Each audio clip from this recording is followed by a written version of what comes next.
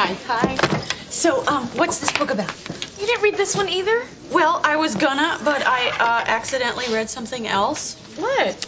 Vogue. I hated the book, all right? I have no idea what it's about, and the writer was clearly on drugs when he wrote it. I mean, it went on and on and on like it was written in a total hurry. If I handed in something like this, there's no way I'd get a good grade on it. I mean, it's boring and it's unorganized, and I only read 30 pages of it anyway. Well, that was passionate, albeit entirely misinformed. Who dares follow Miss Kelly's lucid analysis? It's required reading. With Tom and Stella. Episode 9. Eleanor and Park by Rainbow Rowell.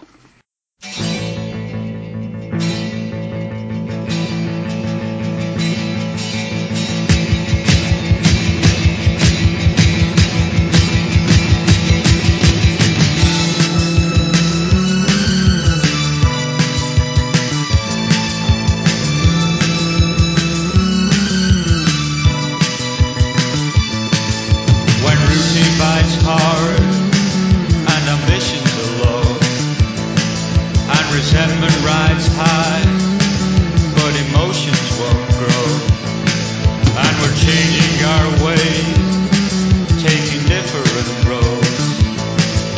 Then love will tear us apart again. Love will tear us apart again. Hello and welcome to Required Reading with Tom and Stella. Podcast is brought to you by the Two True Freaks Internet Radio Network. This podcast is all about books and literature, and each month we will take a thorough look at one piece of literature that we've both read, and we will dissect it, analyze it, and determine of whether or not it's worthy of its reputation and or of its place in the canon.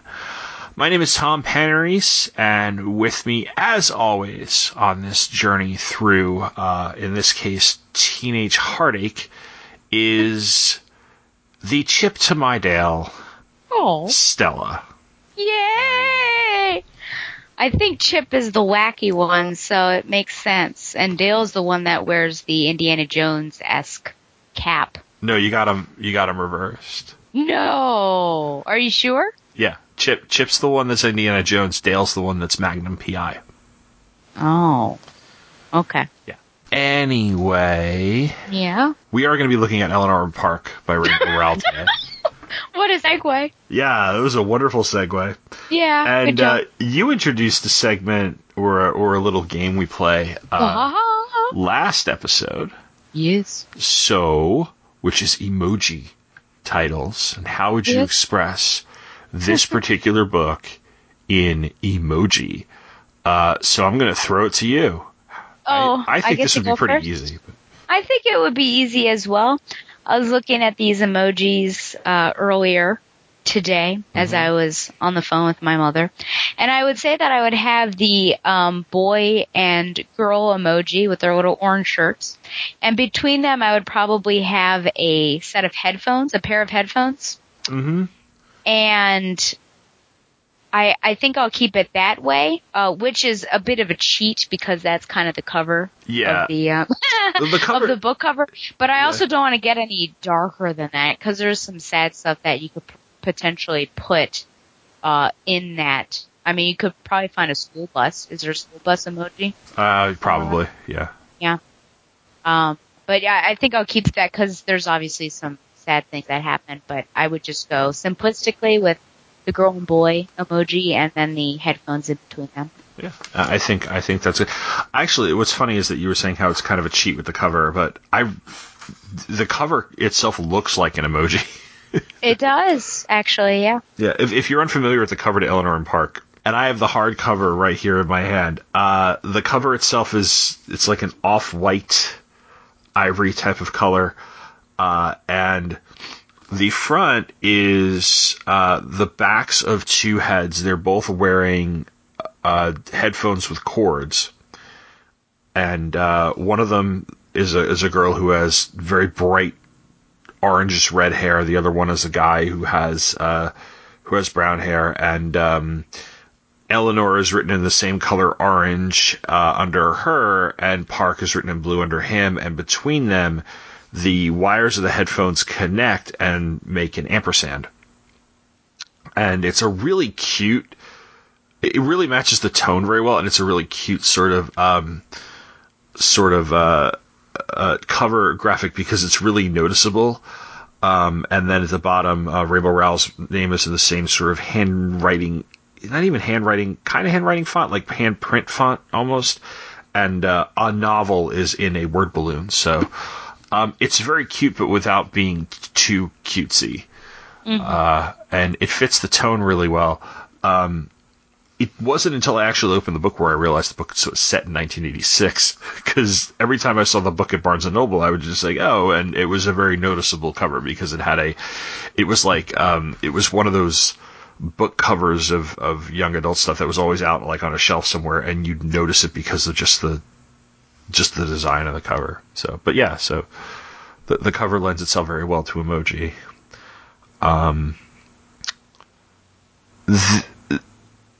You were the reason I read the book, sort of.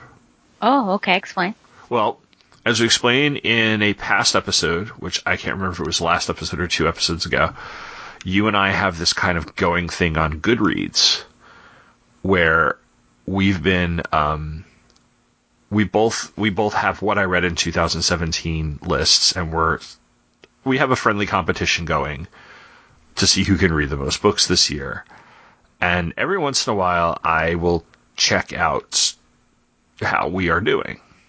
And consistently, we're within 1 or 2 of each other. You're usually ahead by 1 or 2. We might be tied, or we might be within 1 right now. And I noticed that you had read this. And I'd heard of it, and that prompted me to pick it up. Oh, wow. Okay. I didn't know I had such power. Well... So I picked it up. I checked it at a library, and then I went and bought a copy. So yeah. Yeah, because you liked it so much. I did. I really liked it, but we're going to get into that in a minute. What's your history with the book? Because I already said I picked it up because I saw that you had read it, and I was like, I've been kind of curious about this book, and I'll go ahead and read it. What about you? Yeah, I sometimes get off track with my Rory Gilmore reading list, and I like to take a break from it and check out other books. And I was looking for sort of the must-read YA novels, and ones that were palatable. So I wasn't really looking for fantasy, werewolves and vampires. Sort of been there, done that. Uh-huh. So I was looking for something that was a little more substantial potentially and had merit attached with it. And so I found a list and I picked a few of them off of that list that I felt like, yeah, these will be good. So A Wrinkle in Time was one of them. Howl's Moving Castle, which is an anime that I really like. So it was great to read that and see where the anime actually took its origin from. And then this was another one that was on that list. So I read this back, I guess it was late winter or early spring.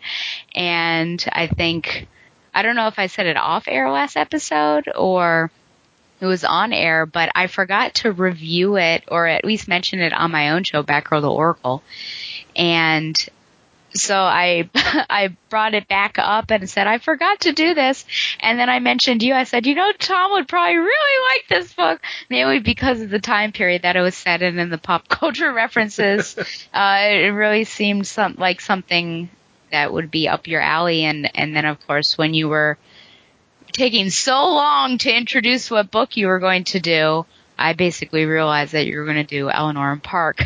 So my history's shorter, but got it from a best of list, and I enjoyed it. Cool. And it should be noted that our history with this book is going to be relatively short because it is the most recent book that we've done. This book was published in 2013, so this isn't like a lot of the other books we've done that have been around for decades, and we finally got around to reading them, or we'd read them back in high school or something. So, But as usual, I'm going to do a little bit of background on the book and the real-life history of the author. It's got there's a couple of really interesting bits about it. And then I'll get into what the book actually is about. Rainbow Rowell was born in 1973, which makes her only 4 years older than I am. Wow. Yeah, and it would put her at, if she were a real life person, or she is a real life person. What? If she were a character in the book, or if she were in the Okay. world of the book, she would have been 13 when the book takes place. I was 9. Rainbow Rowell is an author who lives in Omaha, Nebraska, and that's where Eleanor and Park actually does take place. Prior to writing her first novel, she was a columnist and copywriter for the Omaha World Herald for nearly 20 years, from 1995 to 2012. She's written 2 adult novels, Attachments, which I will jump in and say that Jen Bates, who I taught with at William & Monroe, was reading a couple weeks ago and recommended it to me, so I might actually check it out. And Landline, as well as 3 young adult novels, Eleanor and Park, Fangirl, and Carry On. And those were written between 2011 and 2015. The latter 2, Fangirl and Carry On, are actually related to one another, and they both received critical acclaim and sold well.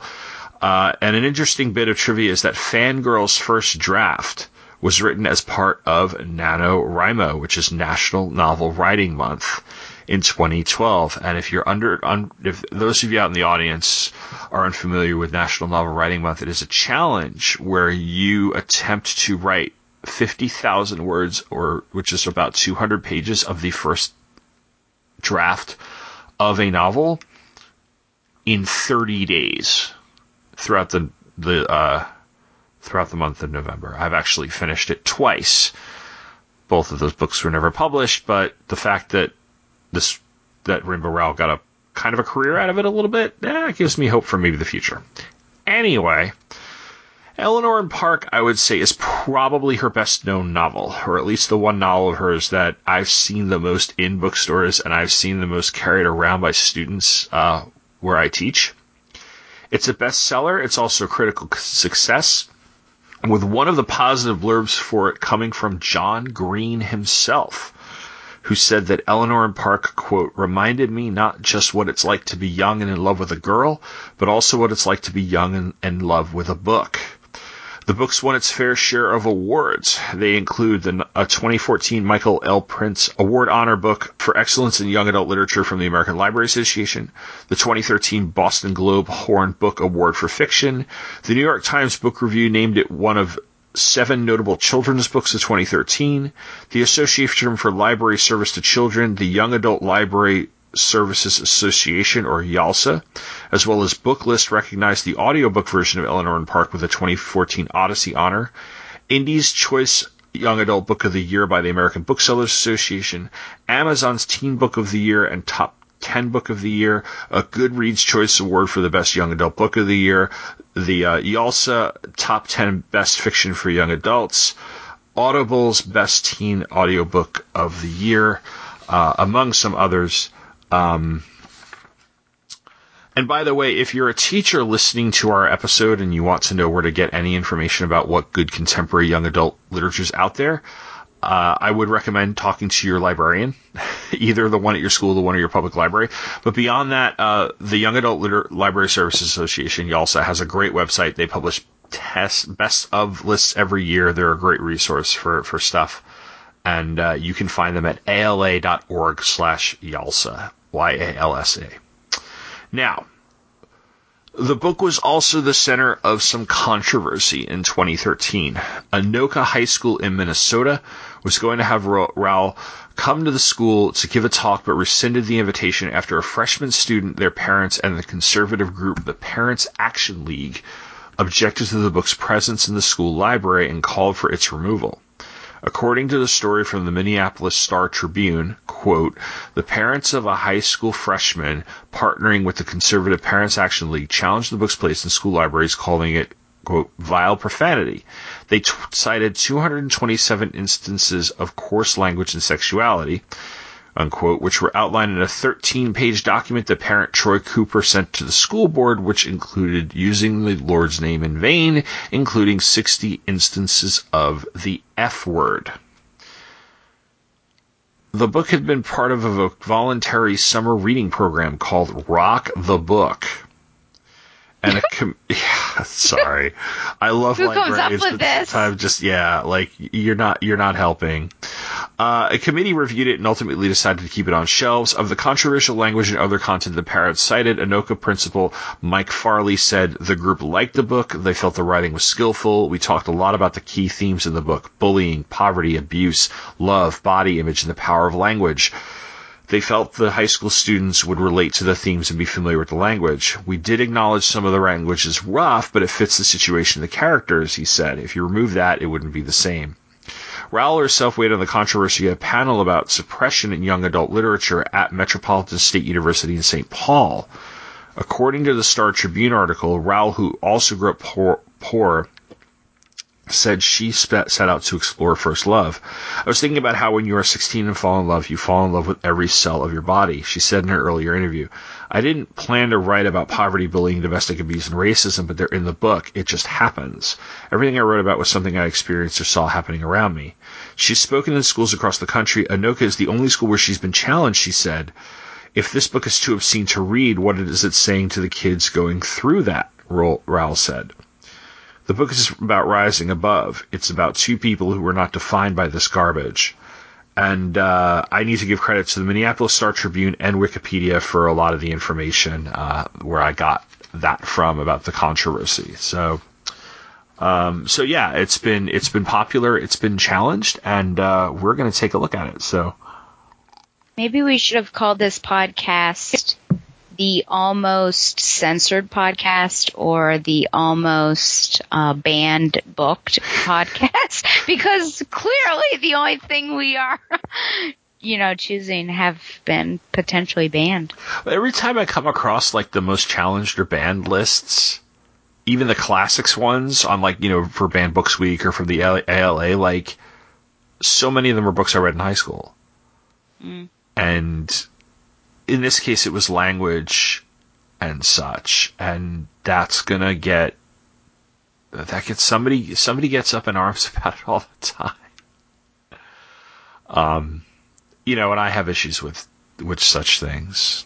So, but that was actually, I did an episode about Banned Books Week back in 2014, I think. So I've already given my stance on that. So anyway, we are going to review the book, and I'm going to give this. Yes, we are. Yes, apparently that's what we do on this show.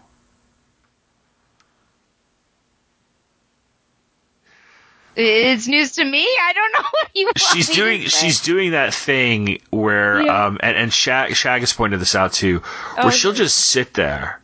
Oh yeah, and she'll just let you keep going and going and going. She says she's listening, but she's just trying to make you feel uncomfortable. We hand you the shovel for you to keep digging, but I'll just stand there. It's not hard for me to keep digging. I can't deal with uncomfortable silences. You sit there and I can't shut up, Stella.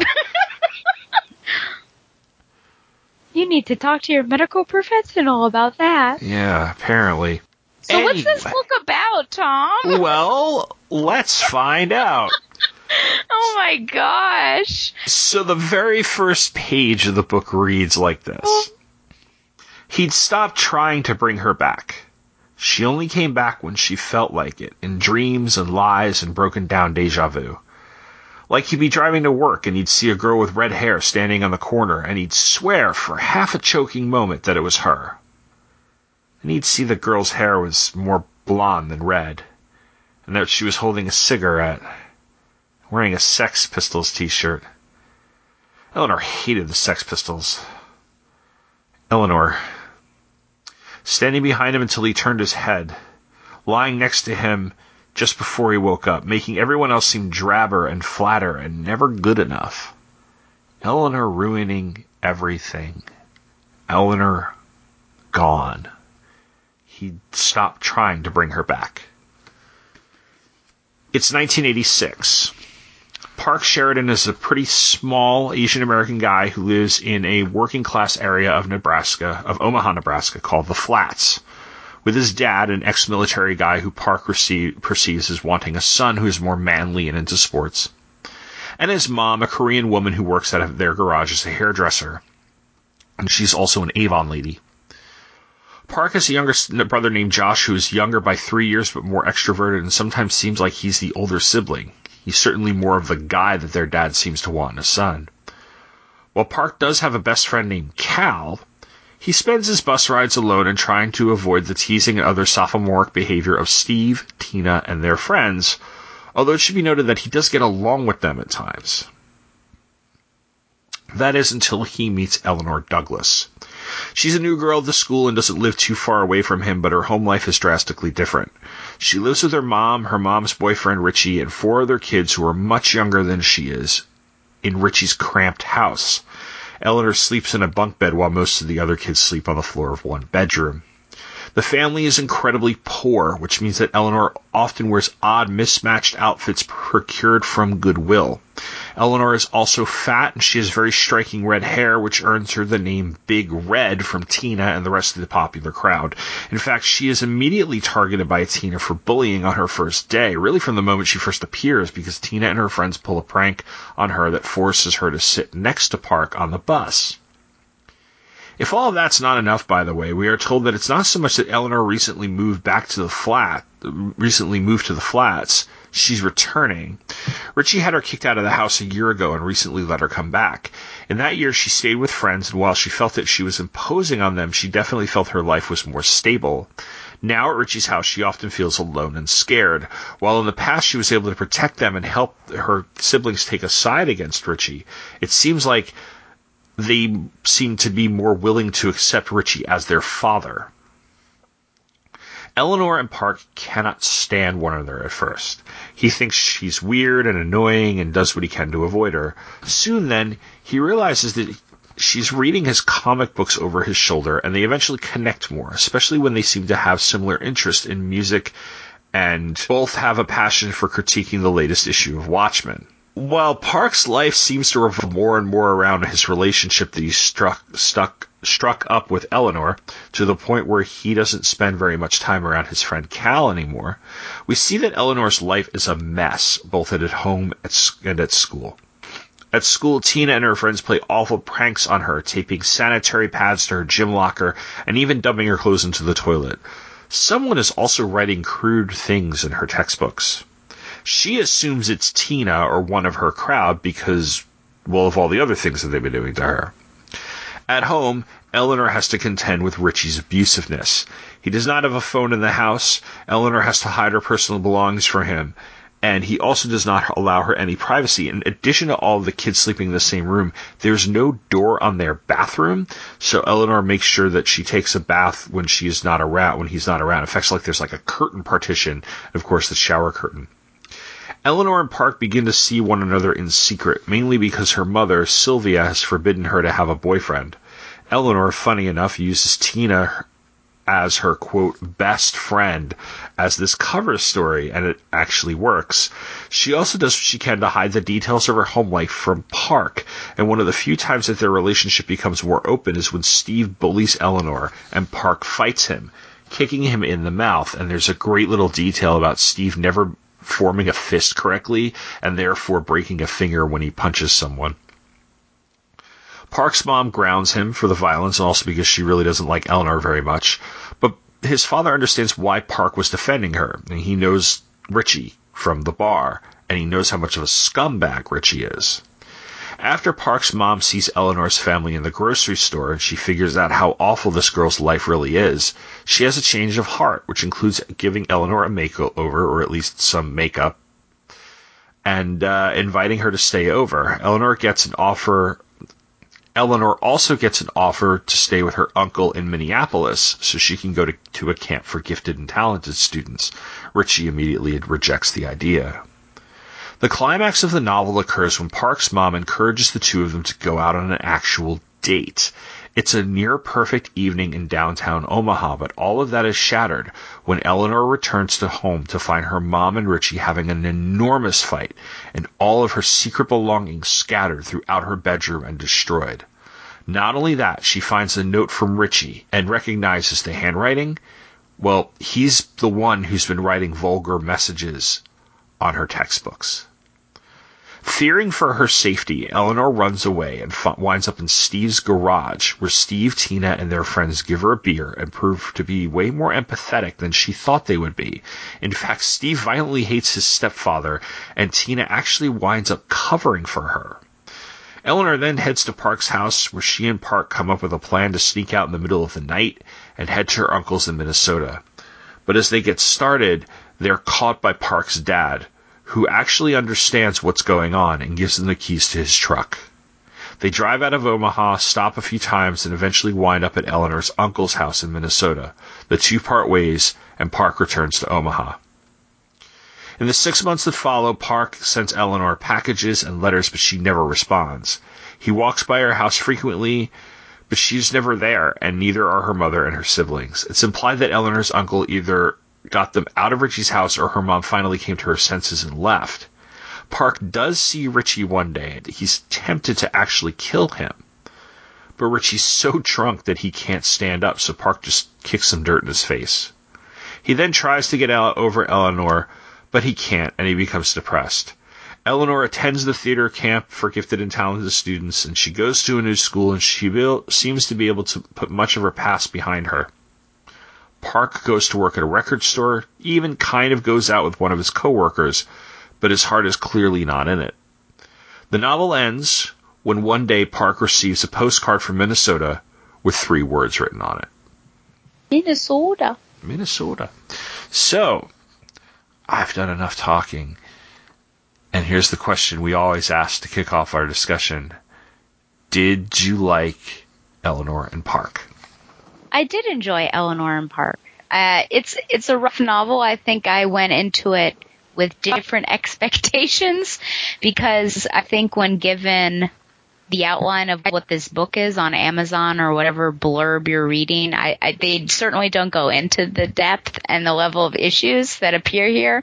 So I thought I was just going to see the year in the life of, 2 teenagers in love.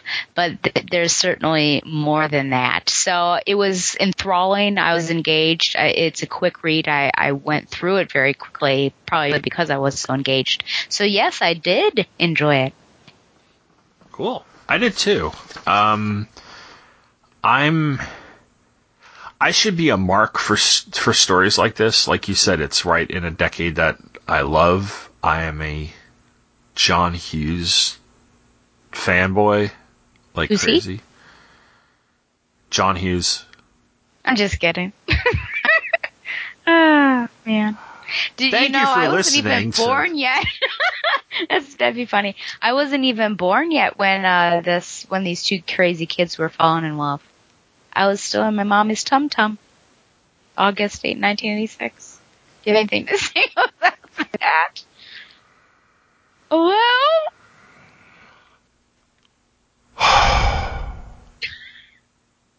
Wow. Yeah. So I really like the book. There's no way to come back from that, so we'll just keep going. No, I really like this too. I was just thinking about how I should be marked for these things, like John Green novels as well. I may bring up John Green because he was in a blurb, and I have read one John Green novel. I might read another one, but I like this. I think even if it was set in modern day, I would have liked this. I really liked her style of writing, because I felt that I liked how she knew when to go for it in terms of emotion, but she also knew when to pull back. And she's writing from a place that's very, very real, and I could tell. Because I read Paper Towns is a great novel, but it also is a little bit more fantastical magical in that sort of like nobody actually does this sort of thing sort of way, you know, in terms of the circumstances of that book. But this, which also has a road trip in it, seems like it seemed a little more realistic in that regard, and I really, really liked it. Do you see yourself in either of these characters? As Eleanor or Park? Yeah, I think I probably see myself more as a Park than an Eleanor, thank goodness. But mainly because, I think the comics there and, being a little odd, an odd duck, and being loved by one's family, but still being a bit of an odd duck. So I would say I'm more of a Park than an Eleanor. Yeah, me too. Did you know anybody like Eleanor? Or, I mean, even if you didn't know anybody when you were younger who, like, was that abused or whatever, because, like, Eleanor's situation is just horrendously awful. Yeah. But there's this girl who, like, has her guard up like this. Did you know anybody like that? I'm sure I did. I can't, right now recall. But, even teaching, but 8th graders and high schoolers as well, I think we really have no idea the sort of lives that they are forced to lead. Yeah. Because, even at the school that I teach, there are some major issues there.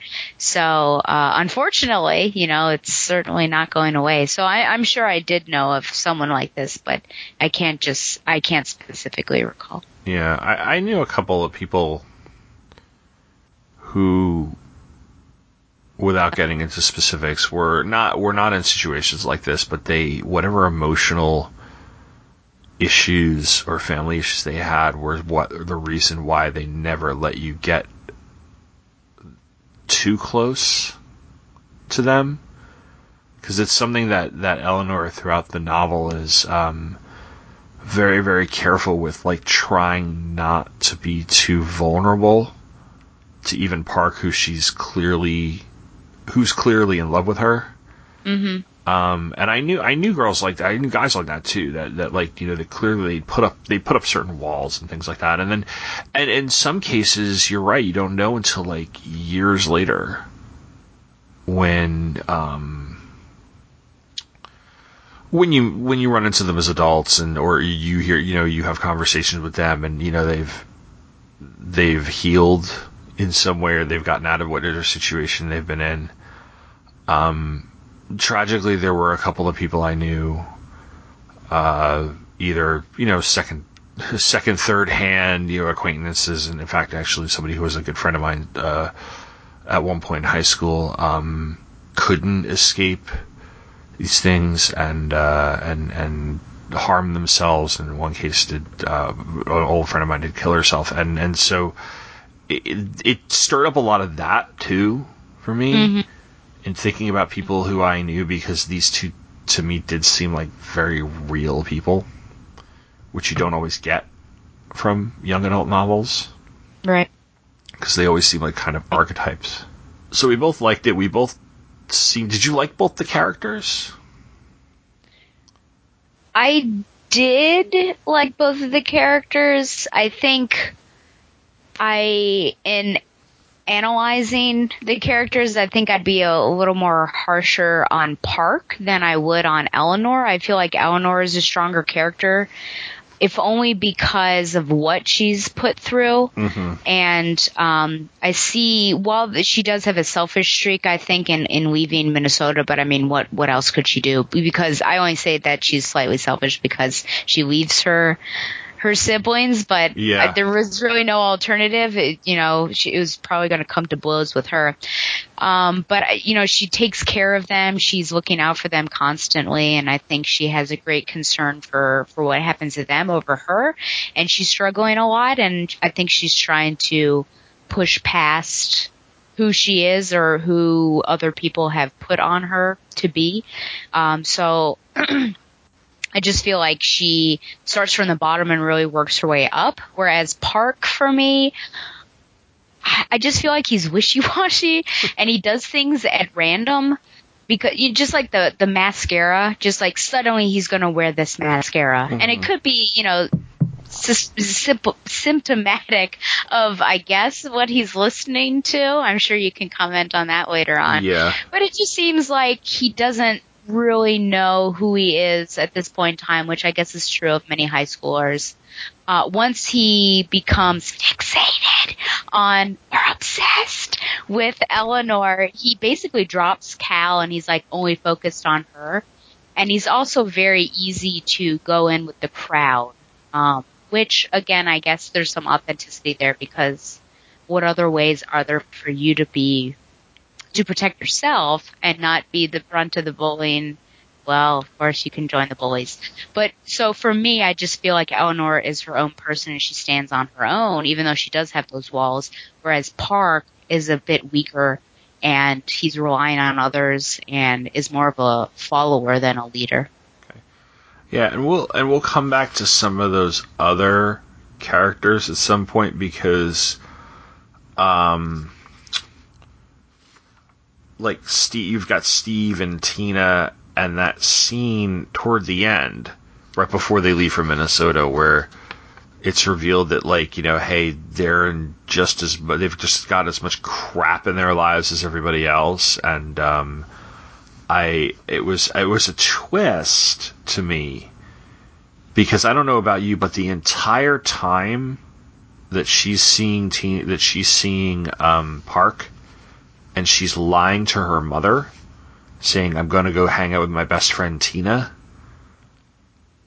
I was waiting for either her mother to run into Tina at the grocery store and mention something, and Tina being like, "What the hell are you talking about, lady?" and the jig being up, or Tina to find out and then rat out Eleanor.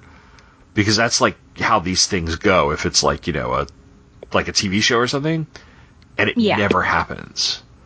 And in fact, Tina and Steve both do a solid for her in a way that she completely doesn't expect. And I really liked that toward the end because it actually did feel realistic to me. And the pressure's off once the public eye's not on you. Yeah. So I think to a certain extent, Steve and Tina have a certain persona that they feel like they need to keep up when others are around.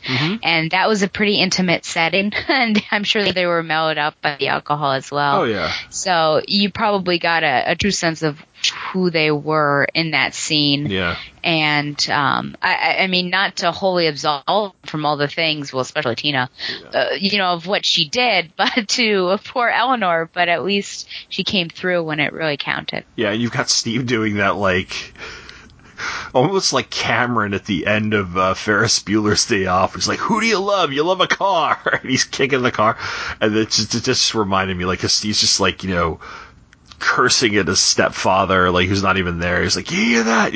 He's just, and Eleanor's seeing these people in a different light because when you're a victim of people like that, you build up their persona in your head the same way they build up yours.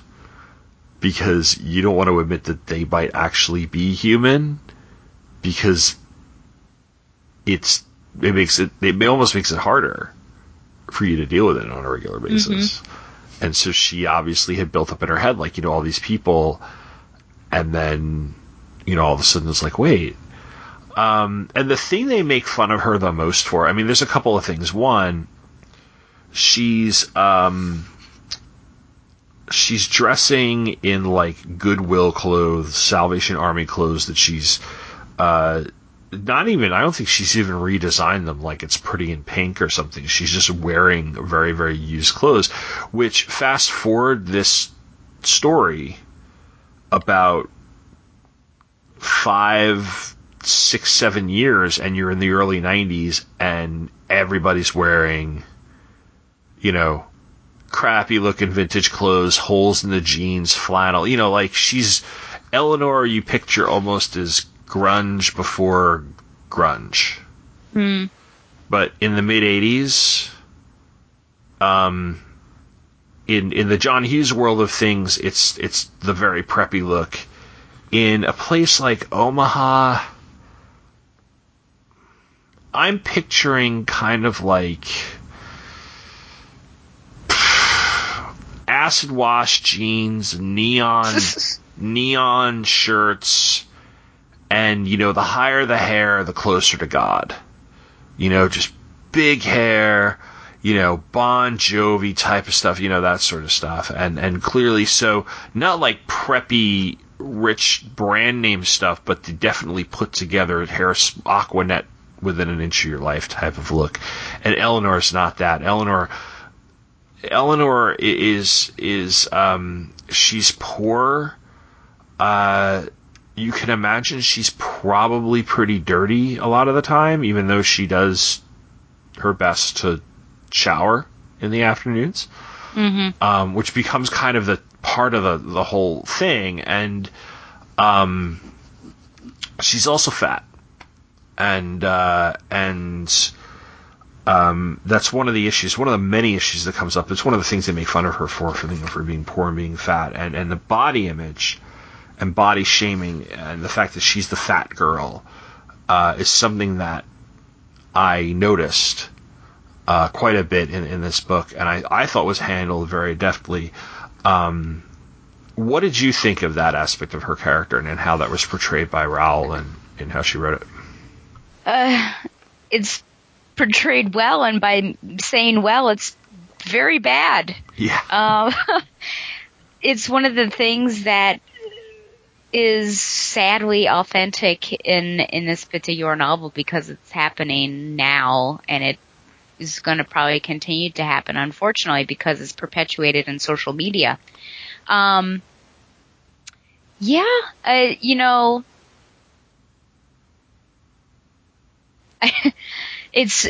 I don't know how much more I can say besides the fact that it's sad, but I think I was less focused on her. Well, she's very focused on it, I will say. So she will never let you forget it, unfortunately. And that's really sad because that's just always there for her is her general ugliness as she sees it. Even in the intimate scenes, she's concerned with Park's hand on her stomach. So it's just always there.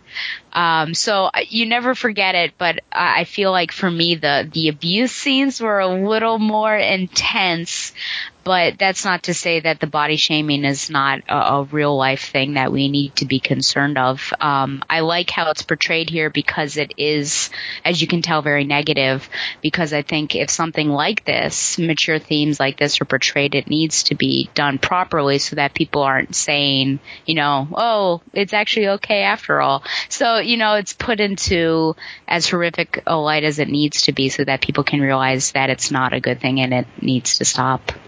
What did you think of the makeover that his mom gave, Park's mom gave her?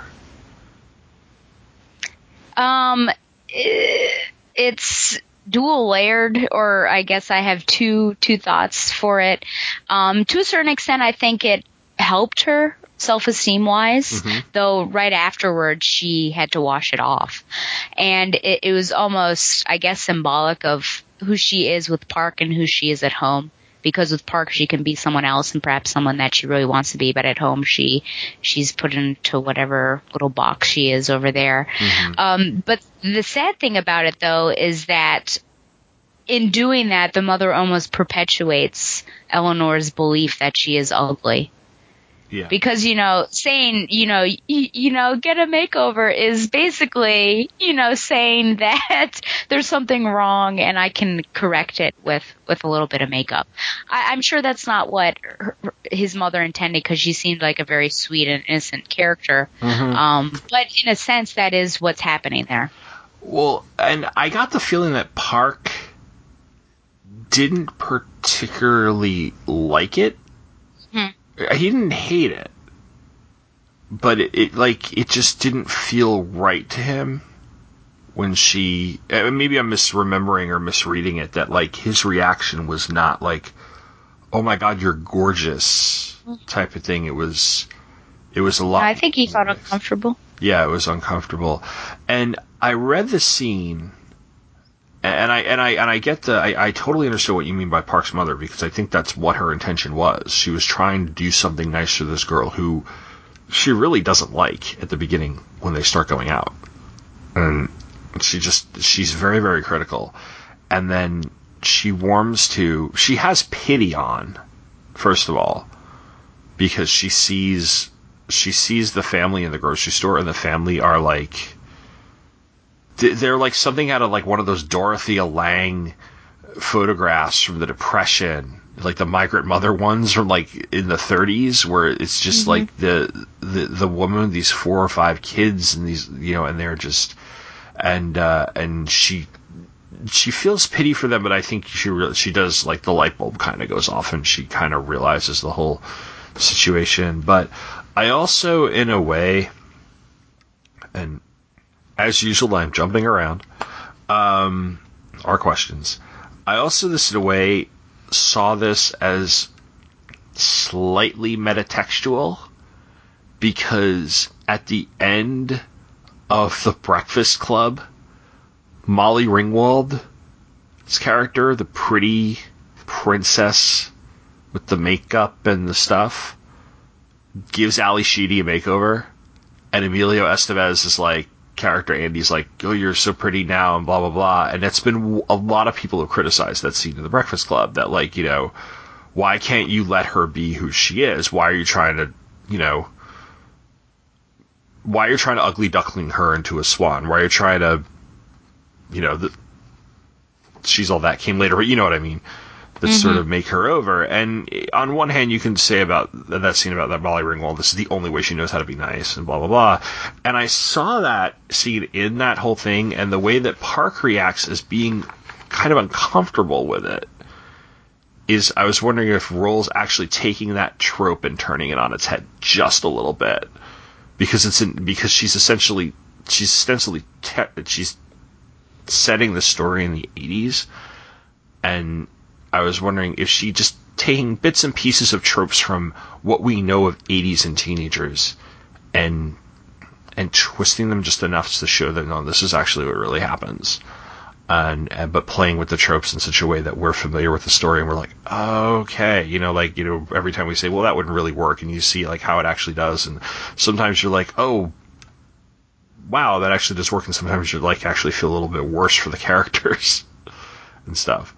Or am I going too deep into like are you gonna have to reel me back from the edge of nerd here? Well, I mean, you have more of an authority on this particular issue. I've seen several John Hughes films, but I feel like I'm not as, professor of them as you might be, and also not growing up in the 80s. I can't really comment on that too much. Would you say that are teenagers in the 80s distinct from teenagers of today? Because when I read this, I'm really only seeing problems of today. I don't think they're that much distinct. I was, from what I remember of teenagers in the 80s, which I don't have, I had some of my cousins and things like that. My teenagers were the 90s, and I see a lot of the 90s in this as well. So I think you're right. I think you're right in that regard. I was just wondering if she was having a little fun with the genre while she was telling the story too. She might be. I didn't really see that at all. I think, I don't know. Well, could we, something that we're actually talking off air on and texting back and forth. Could you set this today? I mean, like, because Raoul makes a lot of 80s references. And I think the one that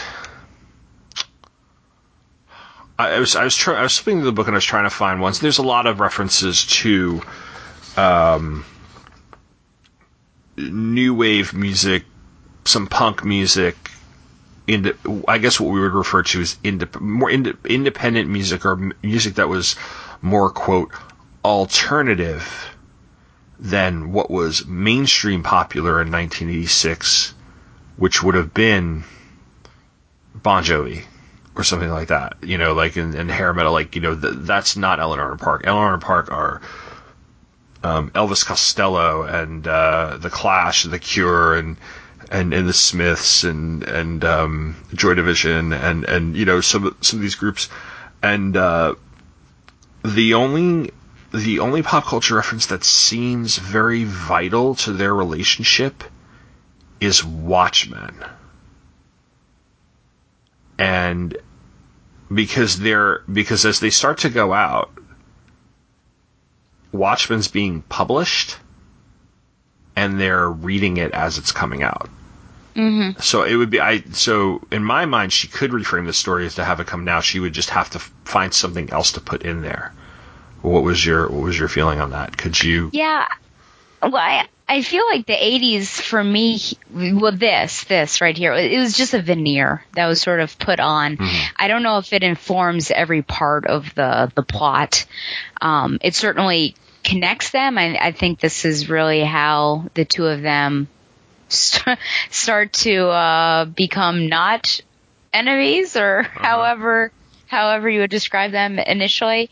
But you could easily, switch the comics that they're reading, X-Men, and Watchmen for something else. And then the music, I think you could keep the music the same potentially because, as well as I do, that, students find their way back to some of these classic hits back then. Yes. So I think that would very much work. The thing about X-Men, though, which I disagree with you slightly about Watchmen. I understand what you're saying because it's coming out, so it, that makes sense. But with X-Men, you have to think about, and I don't know if she's doing this, so this could be going into too much depth as well, but X-Men, the whole premise is about these group of people who are despised by the human race.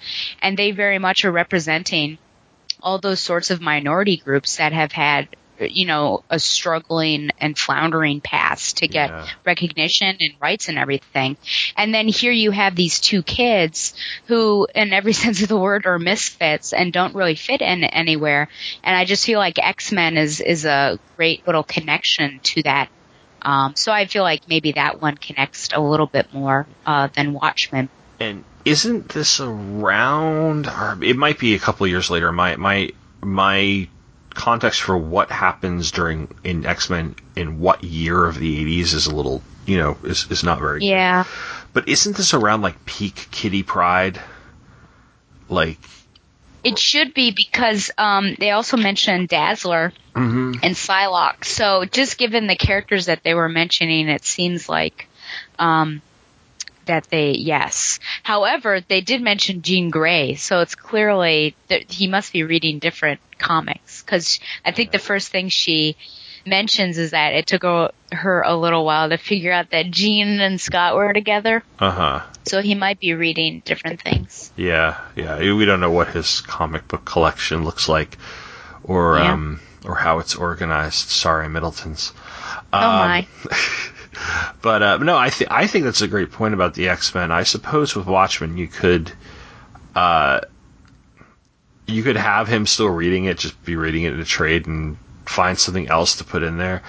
And the more I think about it, the more I'm actually glad that the pop culture stuff is vintage, because I think sometimes when you're writing a contemporary piece of, especially YA lit, and you make pop culture references that are contemporary to when you're writing it, you run the risk of dating the piece really quickly. Mm-hmm. So, like, if she was making references to how, like, Tina and her friends were believers or something, or they were listening to Taylor Swift or whatever, it might come off as a forced reference as opposed to what Raoul does here, which is stay in her obvious comfort zone for when and where she knows the best. Mm-hmm. So, but I really liked your point about the X-Men, because I hadn't actually thought of that. Thank you. That's why I'm here. Yeah. Now I want to go out and now I want to get that one essential volume I'm missing so that I can read it. Oh dear. I'm missing Classic X-Men Essential Volume 3. If anybody wants to send it to me cheap. Yeah, maybe one of the super fans will send it to you. It's the one that has that classic Neil Adams cover with Havoc on it, screaming. Oh yes. You'd know it if you're listening to me. You're like, which one? And it's like you'd know if you saw it. So the pop culture is one. It's just kind of a neat little thing that ties it together. It helps in some of the really more lighthearted moments of the book too, or some of the romantic moments where the book needs to, dial back a little bit in terms of its heaviness. Weight has nothing to do with this, Marty. But okay. So we've got this romance between the two of them, but then we have like this undercurrent of sex, and not only that, this really dark subtext of this guy her mother is married to or with. I can't remember if they're actually married or not. Richie. And he always reminds her of how fat she is. Yet at the same time, there are so many hints dropped, and it all comes together when she discovers that he's been writing all these really, I'm not even going to read them, these really vulgar things on her textbooks, that I think Richie, had she stayed, Richie probably would have tried to rape her. Because he's clearly a predator. And there's this it's really, really dark until the end where she realizes that's like what the thing she's fearing for her, one of the things she's fearing, like, I think at the end when she runs away, and goes to park because she knows that she doesn't have much time left, especially since all of her stuff's strewn about. It's like, oh my god, he's figured it all out. What did you think about him as the actual villain of the novel? If there's the actual villain, yeah. yeah. Well, Tina's a pretty awful person, but he's high school. Richie's a monster. Yeah. Yeah, no doubt. Well, yeah, disgusted feeling probably. It's one of those things where you're looking at the situation and you're just asking your question, why is this happening and why isn't the mother doing anything about it?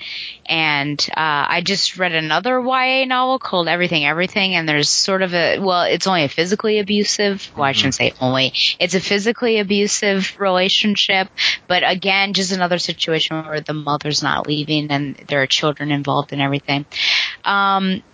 I kind of was guessing that it was him who was writing the notes near the halfway point, I think. I wasn't really sure how he was getting the books, but I just thought to myself that, it's probably Richie that's actually doing this.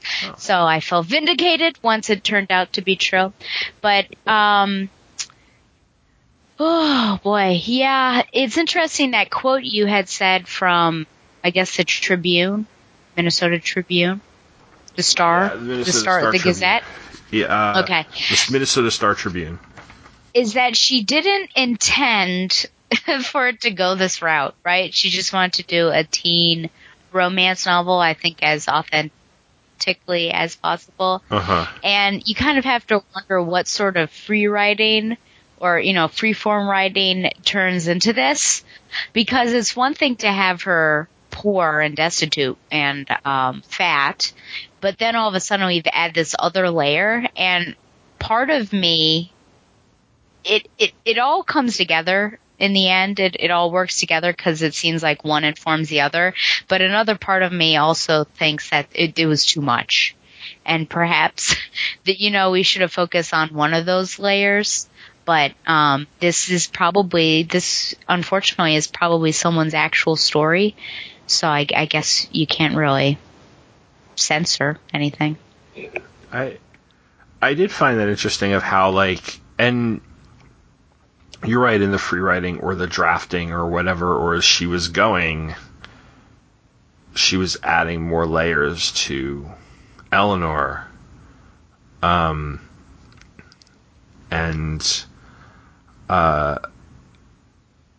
I'm wondering, because, see, I actually didn't figure out it was Richie until the end of the book, so that genuinely did surprise me.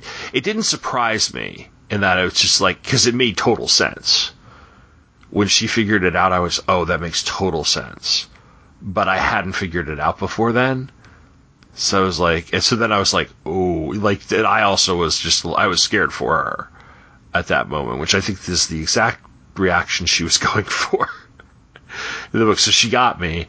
But at the same time, though, like, I wonder if she started adding these elements to this girl because she was trying to avoid the fat girl cliche of, I'm sad because I'm fat and all I see is fat, and I'm fat and I'm fat and I'm fat. And there's a pretty girl inside me if he'll only, and if only people would see it. That sort of ugly duckling type of story. And or to see all the fact that she's putting up these walls to other people because of the real horror she has to deal with, and it's the only way that she can cope in her everyday life, because her everyday life is awful. Mm-hmm. And it's genuinely scary. The whole thing with her timing her showers before he gets home because he took the door off the bathroom, and you're like, what? And I knew that the way it was hinted at that he was eyeing her in a sense, that I saw like through the whole novel. And it's like, and the shower thing was like, that was just one of the things where, but you're right. And I did wonder why the mom never really did turn around and leave. But then you're right, I've read other things where there's domestic abuse and the character, even in real life, they don't always leave. They have to be willing to leave, and there's things that there's fear, there's this belief that they'll change. There's like a lot. It's a very multifaceted situation that I can't even begin to comprehend. Do you think that Raoul liked Park more than Eleanor? I mean, Eleanor more than Park? Let me state the question again. Do you think that she liked Eleanor more than Park, or liked writing Eleanor more than Park? Gosh. Well, then I'd start to reconsider Rainbow Rowell as a person there. She enjoyed writing those scenes. I think she liked. No, not enjoyed, but was more into writing it. I feel like, yes, that's true, because, like I said earlier, I just feel like Eleanor's character is more developed than Park's is. Mm-hmm. So I just feel like more went into Eleanor, and I think perhaps, and even she said it from her that interview that you read, that I think that these things either happened to Rainbow, or she witnessed, those sort of things happening. So perhaps a little bit of her is in Eleanor. Let's talk about Park for a little bit then. Okay. Because we talked a little bit about Eleanor, we talked about Richie, but we've got Park, and his home life is not horrible.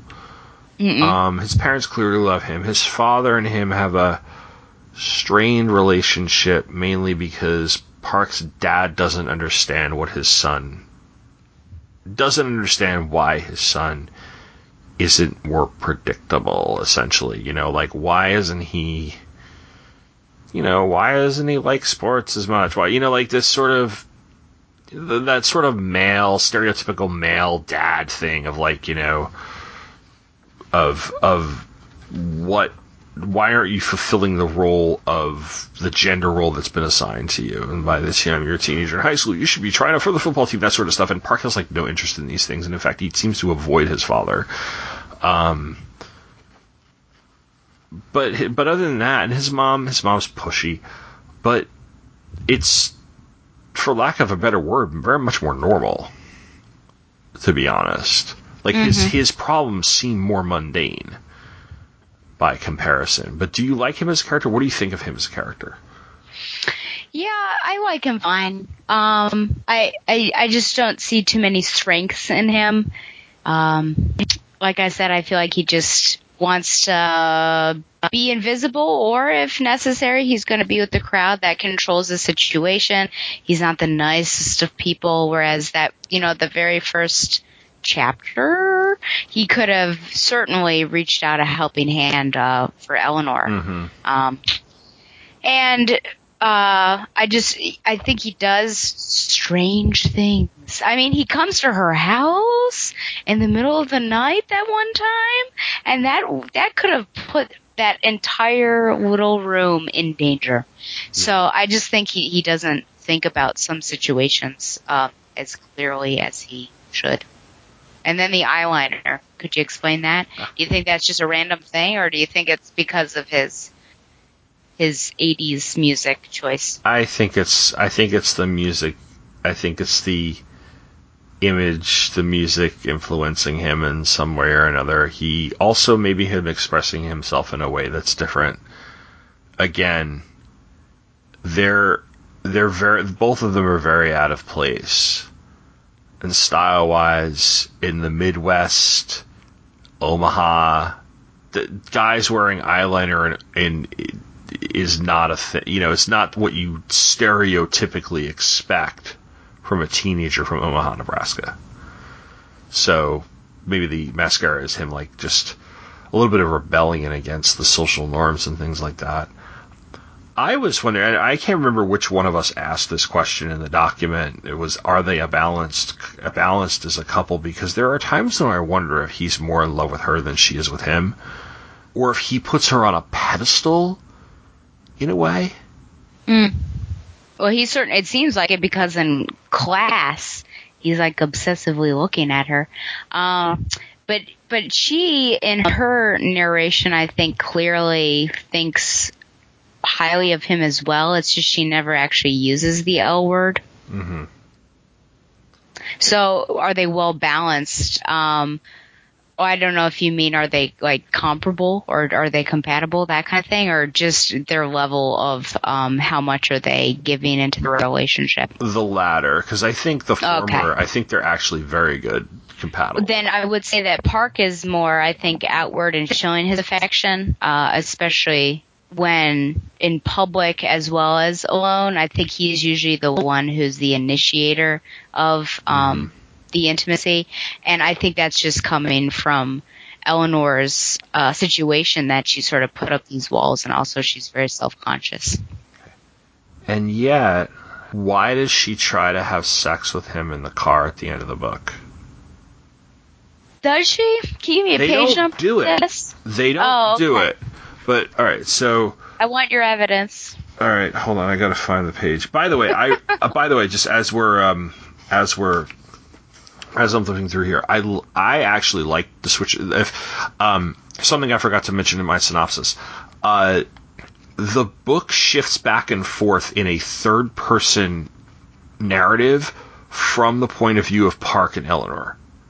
So you'll have different chapters.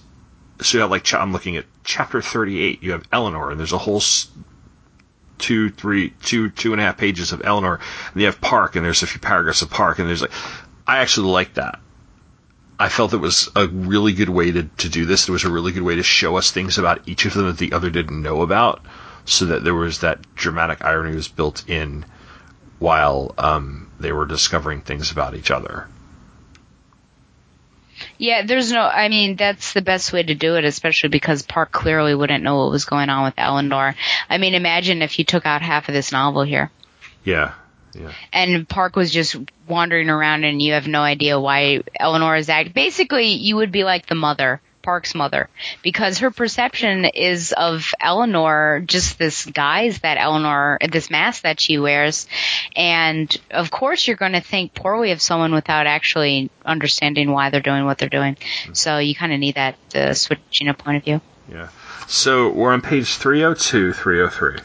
And we go back, and there's 1, 2, 3, 4, 5 point of view changes, and we go from the kiss had to last forever, they had to get it home, and then Eleanor talks about how, in her mind, the first time he held her hand, it felt so good that it crowded out all the bad things. Eleanor's hair caught fire at dawn. Her eyes were dark and shining. Her arms were sure of her. His arms were sure of her. The first time he touched her hand, he'd known. And then the last two, bottom at 302, top at 303. Eleanor, there's no shame with Park. Nothing is dirty because Park is the sun. Which, it's a callback to earlier in the novel where they're kind of making fun of Romeo and Juliet. And it's also, yeah. Juliet and she also, yeah. And she also said this when they were making out when their parents, or his parents were at that boat show. Yeah. Or whatever. Yeah. And that's the best way she could think of to explain it. And then we have Park, and it's not thought, it's dialogue. Eleanor, no, we have to stop. No, we can't do this. No, don't stop, Park. I don't even know how to. I don't have anything. It doesn't matter. But I don't want you to get, I don't care. I care, Eleanor. It's our last chance. No, I can't. I know. I need to believe that it isn't our last chance. Eleanor, can you hear me? I need you to believe it too. And I'm accept your evidence. That's my evidence. She was trying to have sex with him. Yeah. What was your initial question? Why did she? If he's always the more intimate one and everything, why is she the one who tries to have sex with him? Why wasn't it? Because this is it. This is the end.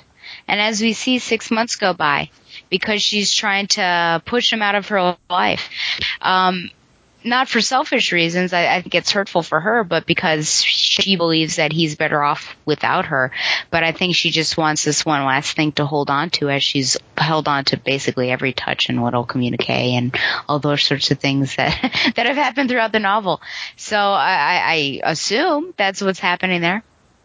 Is it a realistic depiction of sex? I mean, not that scene, but just in general, like, there isn't a lot of sex in the novel. There's some talk here and there, but I almost half expected Cal to stick around a little bit longer than he does, only so that you could have that sort of guy friend who is so immature that he thinks of things in terms of, like, getting to third, or whatever, and things like that, like, or guys like Steve, who clearly are expert at locker room talk, and I expected, it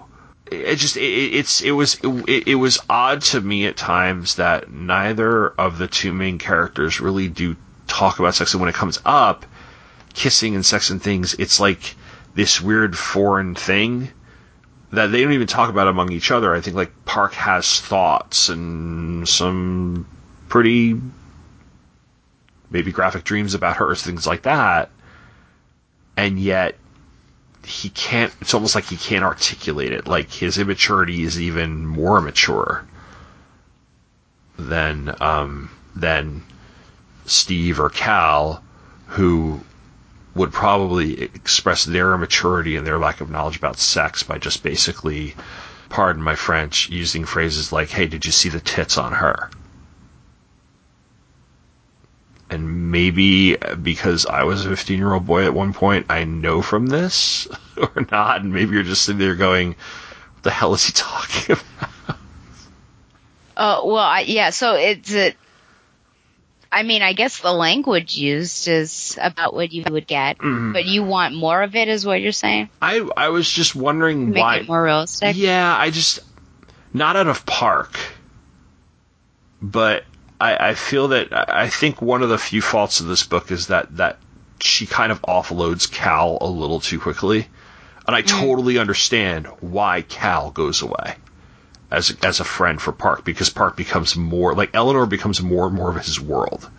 Mm-hmm. And it totally makes sense, but I feel that, like, she jettisons him just a little too quickly. And Cal is the type of guy, comes off to me as the type of character who would try to engage Park in that sort of stupid, macho testosterone locker room talk and things like that. So sometimes there were points where I'm like, yeah, there's not enough of that, at least in the background, because Park is clearly, like, he thinks about sex, but he doesn't think about it in that context, and that makes him actually slightly better. But I think we need a little bit more of the context, and I don't want to see it coming from Richie. Because I think that's the issue. Level, and that's disgusting. Yeah, I think that's the issue because it is all coming from Richie. So anyone else who is saying stuff like that is, I think, probably going to be associated with him in the reader's mind. Yeah. Because they're going to be talking of it in graphic terms like he is. And so, I mean, what's to distinguish a high score from a dirty old man? They're saying the same thing. Yeah, that's a good point. Yeah, and granted, maybe she didn't have the space to do it, but you're right. Maybe it would have helped develop Park as a character a little bit more when he rejects that. You know, or we could see him a little more outwardly rejecting it, because, like I said, Cal's there and he just kind of goes. And Steve's kind of a friend with Park, or friendly enough that he's not always shoving him to lockers and things like that. And I guess it's supposed to show how, like, more lonely in the world Eleanor is compared to him, even though Park's just kind of like, I don't have time for half of you and I'm just going to ignore you and fly under the radar as best I can. But when they finally do get there, and yeah, you're right, they're in Minnesota, and this is like her she's trying to end things with something that they'll both remember, because you're right. It's ironic. She's never wanted to become attached in that way, and she is going to end that attachment by doing probably the one thing that, quote, attaches you to somebody else the most. Right. In a sense, like, you know, it's physical intimacy, and in an ironic way, it's her way of completely detaching herself from the relationship, because it's a way for her to put a bow on it in a way and give it an ending. And he's like, I don't want to do this. Mainly because he seems scared. Because I took the I don't have anything and I don't want to get you as condom and pregnant. And that's where I got the she was trying to have sex with him, but they never actually. I don't think they actually ever did it. No. I guess we got about like 2 or 3 more questions that I think I want to get into, and one of them is a little bit less about romance and sex and dark subtext, and more about the readability of the novel. Okay. We both. You said you read this quickly. I think I read this within a couple of days, and you neglected your family? Yeah. Well, you know, I was in the sleeping chair and I managed to stay awake. So. Okay. We have this chair. It's this big, really, really comfortable chair, and it's just like, I don't care what you're doing, watching something on Netflix or reading a book, but within like 20 minutes, it's like I'm starting to nod off. So I call it the sleeping chair. But no, I read it pretty quickly. You said you read it pretty quickly. It's a really, really readable book. And I really like her style. Does that add, like, how important is the novel's readability to its value as a piece of literature? I don't know if I necessarily see a correlation between the two, because I think something could be readable and trash. You know, not really have literary value. Oh, okay. I couldn't tell what you said there, but yes, he said Twilight. On the other hand, something could be really difficult to read, but have a lot of literary value. I think it's Absalom, which is very hard to read because of like the dialects, and that's the right word, right? It sounds weird coming out of my mouth. Dialect. Yeah. Okay. And the southern stuff, and one of the characters is mentally handicapped, so it's like, it's very hard to keep track of what's happening. But there's lots of value and merit there. So I think just because this is coming from me, so I'll be interested to what you have to say. But just because I think we had an easy time with it, doesn't necessarily mean that it's, something that should be touted as a good piece of literature. I will say that it's a good piece of literature, but I don't know if I'm going to put it up there with like Jane Eyre or something like that. Yeah, sorry, I'm snooty like that. You're snooty. Snotty.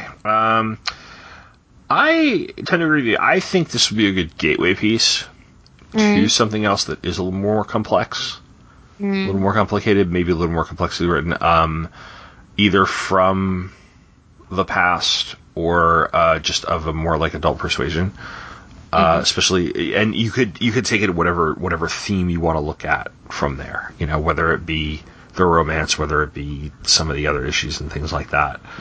Because I think you could give this to somebody who would find it really, really interesting, and maybe then turn to them and say, okay, if you like this, then you would like this, and it could be something, I don't know, maybe like Jane Eyre or of that vintage that tackles similar themes or has similar tropes, yet is written at a higher level or is a little more complex, and there's a lot more to unpack. Because I think you're right. There are great works of literature that I've found you have to read a couple of times to really get, because of either the dialect might be one, or just the narrative in itself, because there's, I don't know, magical realism is involved. So you're taught like Beloved or 100 Years of Solitude, or even One Flew Over the Cuckoo's Nest, where like so much of the Chief Bromden's narrating it, and so much of it is through this LSD haze.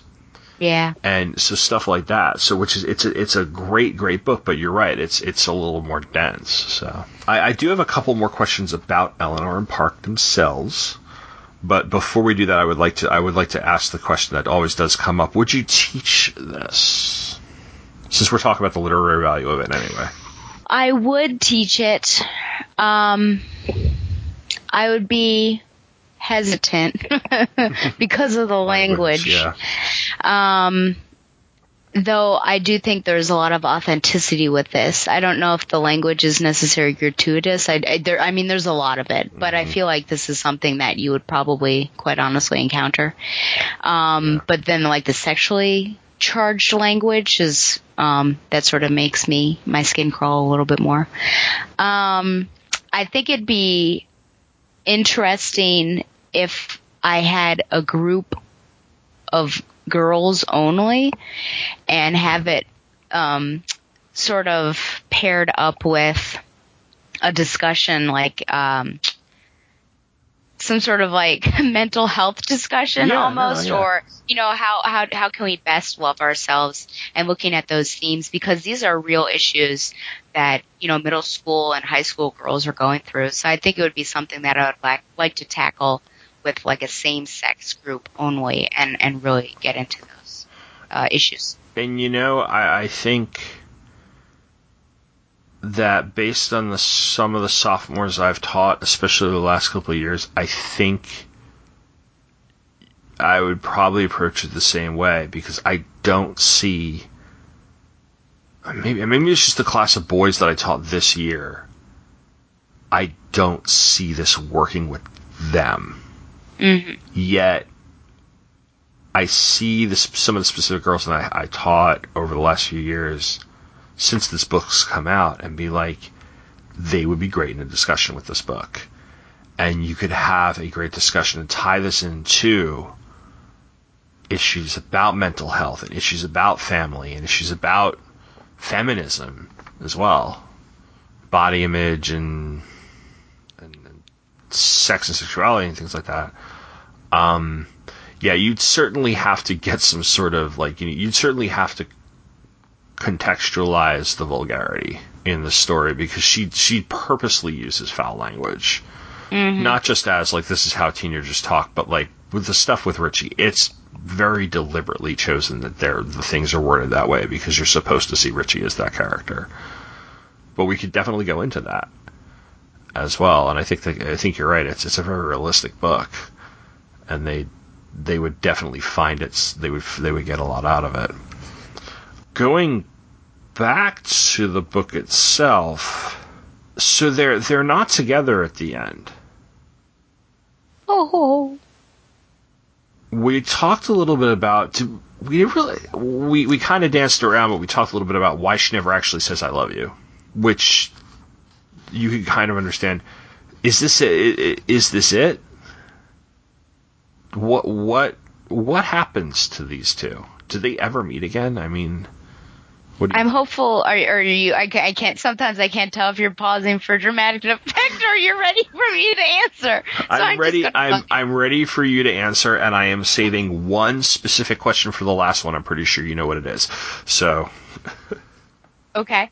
I think that they both graduate high school and they meet up again. Whether that is to go to a shared college, I don't know.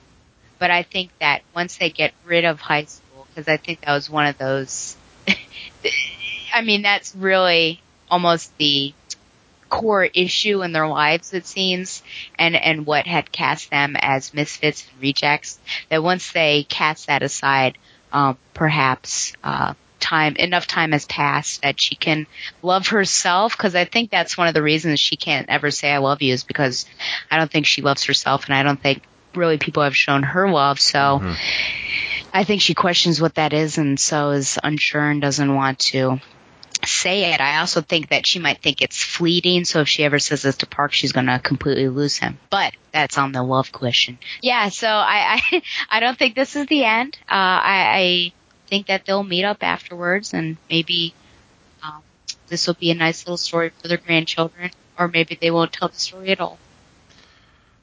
I worry that that's what he wants to happen, yet she'll never consciously let it happen. Like, I really worry that this is it. That he wants to make plans with her. And he wants to say, tell me what you're doing after we graduate. I will find you. We can be together. I miss you. And she keeps him at an arm's length. Because for whatever reason, maybe she still can't be vulnerable. Maybe she still can't love herself. Maybe he reminds her too much of what happened. Richie and all that. And things like that. Maybe she's so determined to put all of that behind her that she's just going to shut everything out and pretending it didn't happen, at least for now. And that by the time she is ready, it's too late. I don't know if that's what would have happened, but I worry that's what would have happened. It's pretty depressing. It is pretty depressing. But at the same time, then I see them getting together later on and having an actual romance that may or may not blossom into a lifelong thing. You know, because I think if you try to get them together as adults, like years later, it could definitely happen, and then whether or not it works out could just be a whole other novel. You know, like it could or couldn't work out for a whole other set of circumstances. You know, but I honestly think the novel's ambiguity is in its ending is one of its strengths. And the last question that I have before we wrap this up is, what do you think the 3 words on the postcard were? Because we don't know what they are. The last line of the book. Yep. While you think about this, I will read the very last part of the book. Okay. Page 325. 324, 325. So he woke up, he goes to prom with this girl, Kat, who he worked with, etc. He woke up the next morning when something light fell on his shirt. He opened his eyes. His dad was standing over him. Mail call, his dad said, almost gently. Park put his hand to his heart. Eleanor hadn't written him a letter. It was a postcard. Greetings from the land of 10,000 lakes, it said on the front. Park turned it over and recognized her scratchy handwriting. It filled his head with song lyrics. He sat up. He smiled. Something heavy and winged took off from his chest. Eleanor hadn't written him a letter. It was a postcard. Just 3 words long. And that's the end of the book. What's on the postcard? Yeah. So I think what we all want it to be is "I love you," and that she finally, breaks through whatever's been holding her back, and those are the 3 words. I feel like almost realistically, maybe it would be more like "I miss you." So she's not quite there yet, but at least she makes contact because she's been radio silent for 6 months. Wasn't there a point where one of them says, or one of them quotes the phrase, "Nothing ever ends"? Or am I missing that? I don't recall. Yeah. I'm more along the lines with you. You want it to be "I love you." Mm-hmm. But it's probably more along the lines of "I'll miss you," or "I'll be back," or "I'll call you," or something to just initiate contact more. Yeah. Or tell him, or "I'm still here," or something. Because if she's going to say "I love you," she's probably going to say it to his face. Yeah, let's hope so. I hope so, anyway. Please. And I know Rainbow Rowell's never going to answer the question. It's going to be like the end of Lost in Translation. Oh, yeah. What did Bill Murray say to... Yeah. And it's an interesting, just one last point to bring, that this was optioned for a movie, but the deal, it's been in development hell. Because the deal fell through, it was off. Apparently she was writing a screenplay. On one hand, I'm curious as to see how they'd handle this as a movie. On the other hand, I don't want this to be made. Because, and I had a snarky little note in one of our questions. If Hollywood actually made this, what skinny girl would they cast as Eleanor? Because, I just picture Hollywood. I just picture this being screwed up. I picture, somebody off of Freeform being plucked out of it, and out of the show, out of their show, and being put in there, and they're just they've got curly red hair, yet they're thin, or they're not. Oh my God, this is gonna sound so insensitive. They're not fat enough. It's not like she's obese. No, but she's not she's not obese, but she's not Eleanor's clearly a size 12, 14, 16, she's not a size, she's not like Hollywood fat, which is a size 7, fat to Hollywood is Renee Zellweger gaining 20 pounds so she can play Bridget Jones, yet she still looks like Renee Zellweger, just slightly chubby. Yeah. And I feel that's what they do, and you'd look at this thing and be like, yeah, she's still Hollywood pretty, and I just don't see this playing very well on screen. Which I think is a... Though there was yeah, I'm thinking now to an America Ferrera film. Oh, I know what it's called. It was called Real Women Have Curves. And actually, now that I'm thinking of it, this seems very similar to that film, where she, America Ferrera is pretty. She is shapely. And I can't remember who the guy was in there. I remember there was an intimate scene, but basically sort of that relationship between the two of them, and I think self-love and things like that. It's been done before. I could only hope that they would stay. If she's writing the script, then she hopefully would have some say in who would be cast. Yeah. Yeah, but so apparently, it's stuck in development hell. Real Women Have Curves came out in 2002. Just looked it up. Brian Seitz played Jimmy. I guess that's the... I guess that is... Love interest, maybe. Yeah, it's been a while since I've seen that. Yeah, and I've heard of the movie. I've never seen it. But just to say that it's been done, so... Yeah, I think they make a good point. All right, cool. So... another one in the books, and we'll talk about what the next episode is going to be, but we're going to do feedback first, because we have quite a bit of it. We have one big email, but we have a bunch of comments and such on War of the Worlds that come from Facebook.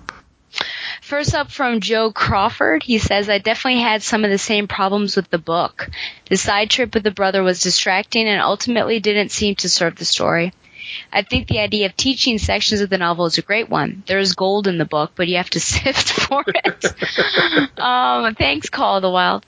I will have to add World War Z to my to-read list. Great episode as always. Thank you both for the work and effort that goes into the show. I look forward to reading Persepolis. I listened to this last year from the Classic Tales podcast. Interesting stuff. By the way, the Mulder and Scully reference really works. He was about 2 feet. Oh my goodness. He was about 2 feet taller than she was. You're a terrible person, Professor Allen. Then from Robert Ward, I had to Google it because I was unfamiliar with it, but dropping H's is slang. What? Remember our discussion about the, what's an H? The signal man. Yeah, no, it was the signal man, and he was going off about, like, you know, how all the proper things in society, like eating peas with forks and stuff. Oh, yeah. And dropping H's, and we both were like, what the heck does dropping H's mean? So apparently dropping H's is slang for literally not pronouncing the letter H in words where it starts off. Oh, just like... So I guess getting lazy? Yeah, or no, like saying, like, instead of hello, saying... Hello. Yeah. I see. Also, who doesn't love the show V? It's such a good show. Yes. Then from Gord Tolton, thanks for shouting out the short-lived 1988 TV series. It was low budget but well intended and mentioned the incidents of the original novel, the Wells radio show, and the George Pal movie in its backstory continuity. Ironically, Marvel's Killraven series in the 70s did the same. The Spielberg cruise movie is terrible, with absolutely no resemblance to anything more than ripping off the title. And finally, from Rob Kelly, very much enjoyed the episode. I laughed when Tom mentioned having an unabridged edition of War of the Worlds. What's the abridged version, 20 pages? I have an audio clip of Orson Welles' Mercury Theater on the Air radio show, which features special guest H.G. Wells. Wells had just seen Citizen Kane, which he describes as having lots of jolly new noises in it. Thank you for everybody who wrote in on Facebook, and don't forget to... You can go to facebook.com/ I believe it's Required Reading with Tom and Stella. It's in the canned outro that we so lovingly put together for you, so that I don't have to remind you. But we appreciate anything. We'll try to read as much as we can on the air. We do have one email. It's from my friend Laura, who actually sent us 2 emails. And we're going to do one email this episode, and we'll do the other one the next episode. And Laura and I go way back. Shout out MSCL listies. So she said, I just started your Required Reading podcast, and I love it already. It's so up my alley as I work on my degree and eventual MFA to someday teach writing and literature. Woohoo! I have to admit that sometimes while driving in my car and listening to podcasts, I talk back to them. Maybe more than sometimes, and I often wish I could be part of the conversation. While listening to your first of the series on Of Mice and Men, I found myself talking to the speakers and wanting to be in on some of the conversation. What follows is some random thoughts I had this morning while listening. I hope they're not too nonsensical. So these are all about Of Mice and Men. First, I kept thinking about Curly's wife and the questions and potential issues you were bringing up. Was she a plot device? Did we ever get enough of her to make her a fleshed-out character, or even a potentially fleshed-out character? Is it necessary that we do? I don't know. I wanted to know more. Even when I read it back in high school, I wanted to know who she was, what her story was, and why she married Curly, and what made her so lonely. Also, I would have liked to know her name. Yeah, that was one of the things we brought up, the fact that she doesn't have a name. She's Curly's wife. I'm trying to think back to when we did that. 2, the way she was presented reminded me a bit of Mia Wallace from Pulp Fiction, who, anybody listening to this has never seen Pulp Fiction, was Uma Thurman's character. Attractive, flirtatious, and warned by others to be off limits. Warned so much there were rumors that went with the warnings. Wasn't one a foot massage issue? Yes. Sometimes I think that Mia was a plot device too, never fleshed out enough to truly know her or her motivations. Have you... I'm going to assume you've seen Pulp Fiction, but I don't want to...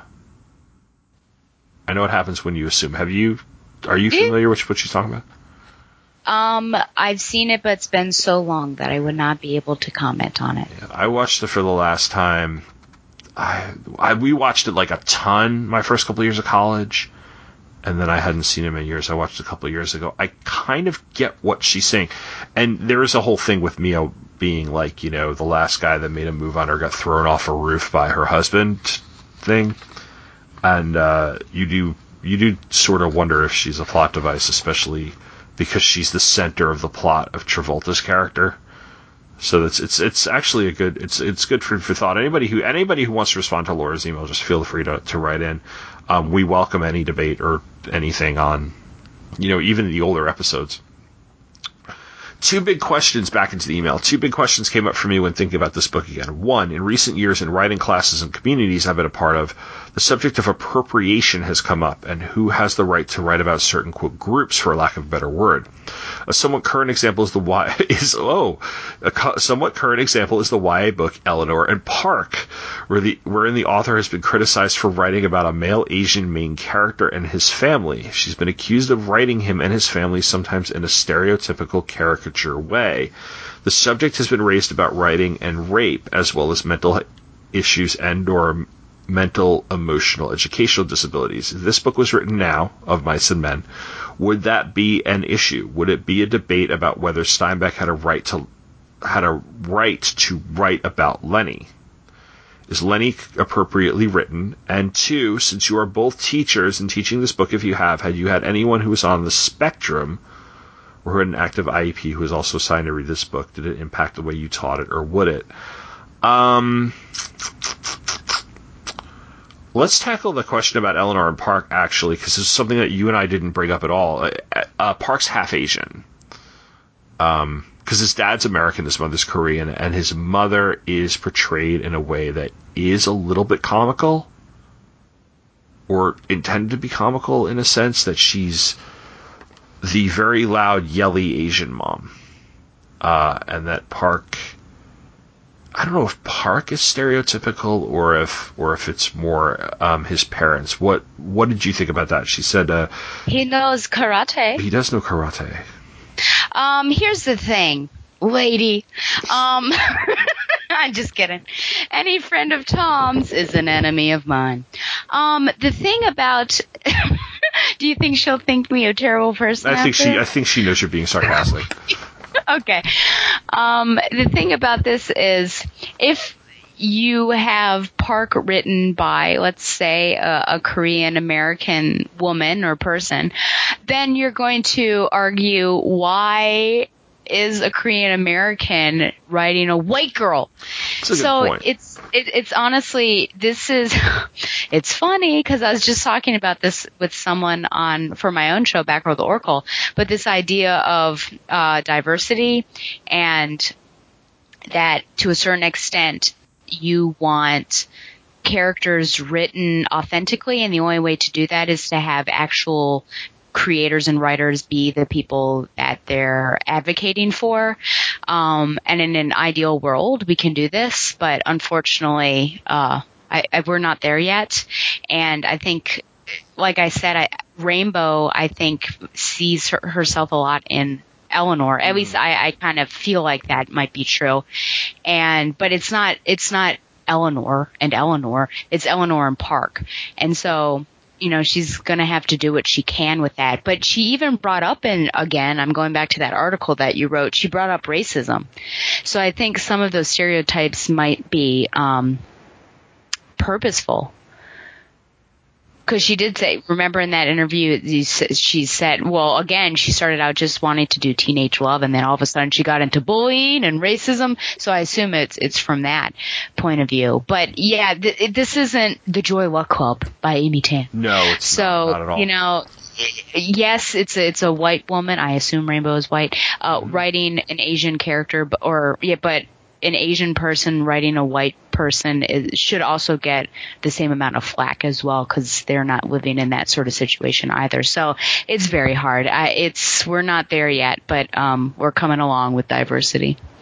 Yeah, I think you've got a very good point there, because you could say the same thing about a number of other backgrounds, and we hear that about, like, you know, straight white guys writing or portraying certain, you know, like writing women characters, writing black characters, remember, you know, the idea that, you know, you think about it, like, even in the context of, like, the LGBTQ community, where you would have somebody, you know, somebody along the lines of me who's this, you know, heteronormative straight white male writing a lesbian character, you know, or something like that, you know, how appropriate is that, and how do you write that character if you're not with an experience? But you're right, it does flip, you know, it does go both ways, and it is, it is an interesting discussion to have. And I guess her question was, do you think that Steinbeck would have gotten the same amount of flack back then? Yeah, because she says, if this is if Mice and Mo was written now, would we have a debate about whether or not Steinbeck should have written Lenny? Oh, Lenny. Because, and yes, even Lenny. You've got Crooks, too, right? Yeah. Yeah. Well,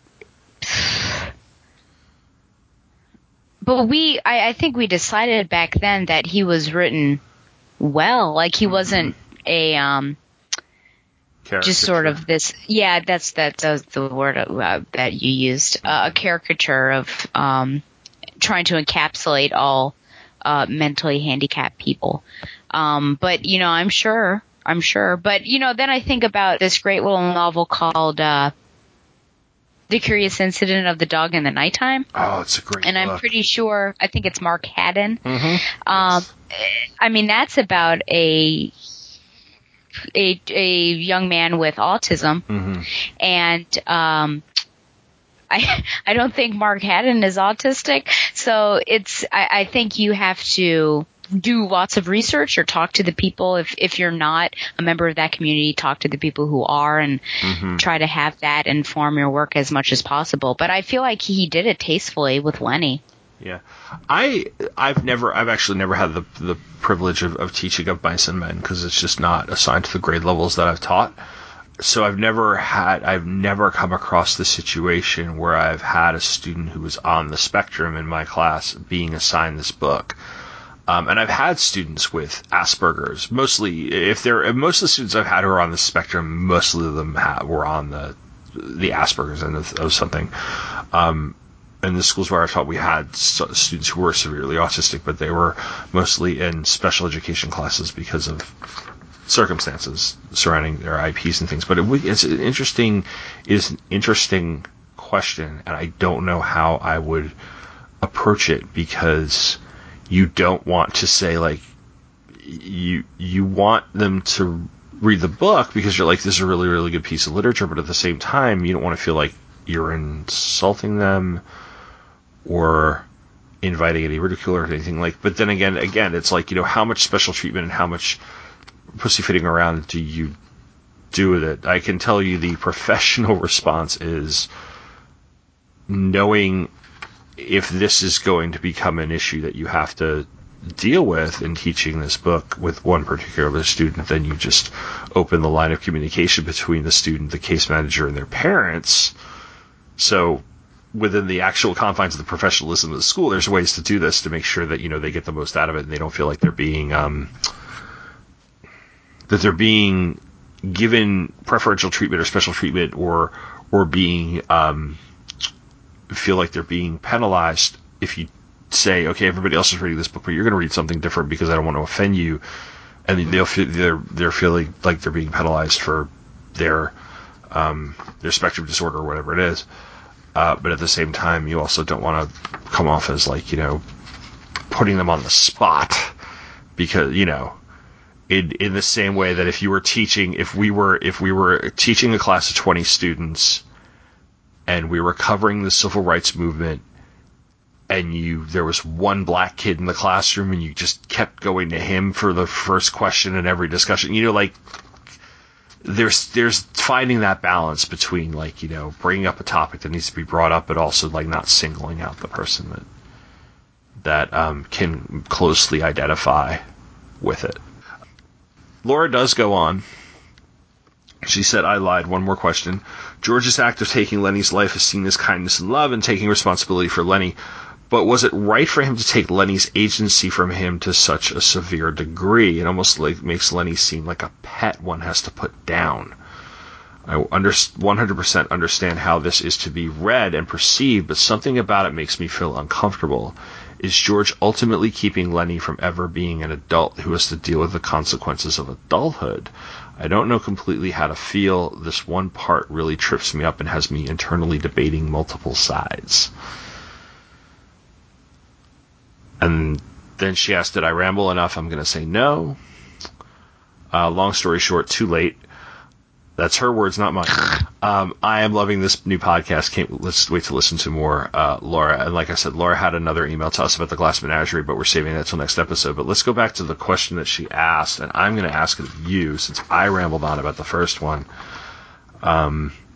It almost makes Lenny seem like a pet, and is George ultimately keeping Lenny from ever being an adult who has to deal with the consequences of adulthood? Well, dealing with the consequences means he's going to die. Yeah, they were going to kill him. Yeah, so he's going to die either way. And I get what you're saying with the internal debate there, because I understand what you mean. But that time period was not as forgiving towards people with mental disabilities as we are now. Yes. And he had already been in trouble beforehand, and so he was already probably going to be locked up and or hanged in that other town that they were at for touching that woman's dress. And because people generally destroy things that they don't understand. And then here, like, he was going to be killed. So his real world, as you say, consequences is going to be death either way, and I think it's just better to be killed by someone who loves you and whom you love rather than a bunch of strangers who are about to kill you because they hate you. Excellent point. Excellent point. I don't really have much else to add to that. I think you summed it up really, really well. And Laura, thank you. I first of all, I love emails that are that thoughtful. And I hope we answered your questions as best as we could. Stella was a lot more concise and clear than I tend to be. But then again, most people are. We do have one last email. It is from friend of the show, Kimberly Rockmore. Kimberly! Dear Stella and Tom, I just started reading a new book, and I was startled to see someone review it by saying, quote, I could barely get through it while I have been enjoying it thus far. My question is, what do you do when you do not enjoy a book? Have you ever not finished a book?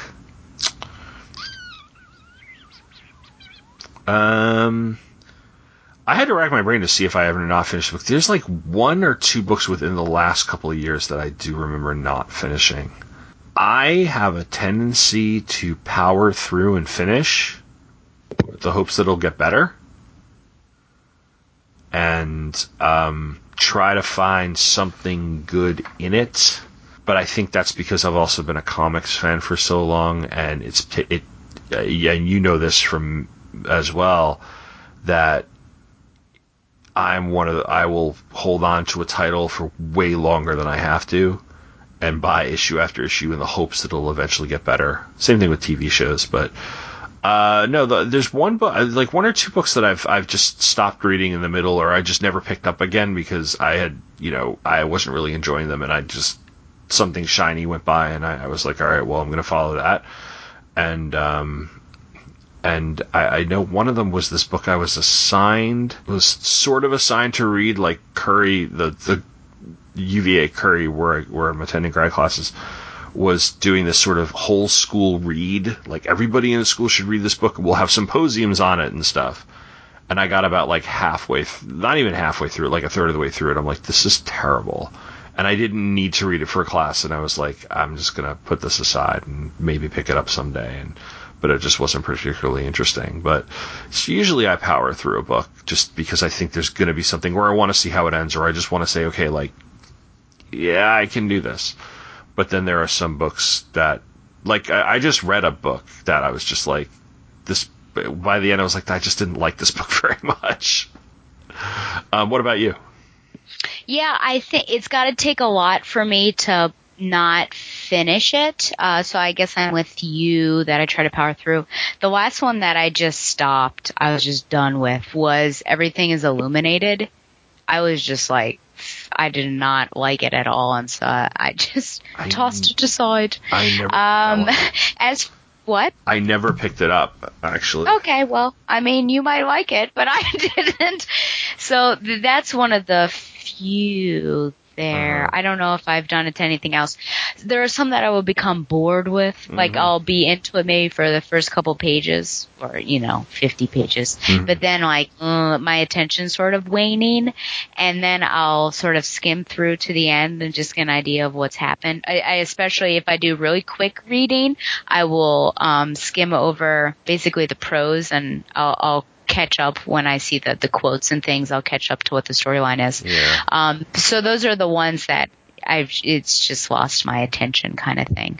But yeah, I generally try to power through as much as I can, but yeah, that's too bad that someone thought the book you're liking is terrible. Yeah. That's always interesting when you think something's really good and someone else says that it's terrible. You ever read like 4 or 5 pages of the book, like get to the end of a chapter or whatever, and you close it because whatever, you're done for the evening, and you realize you have no idea what you just read?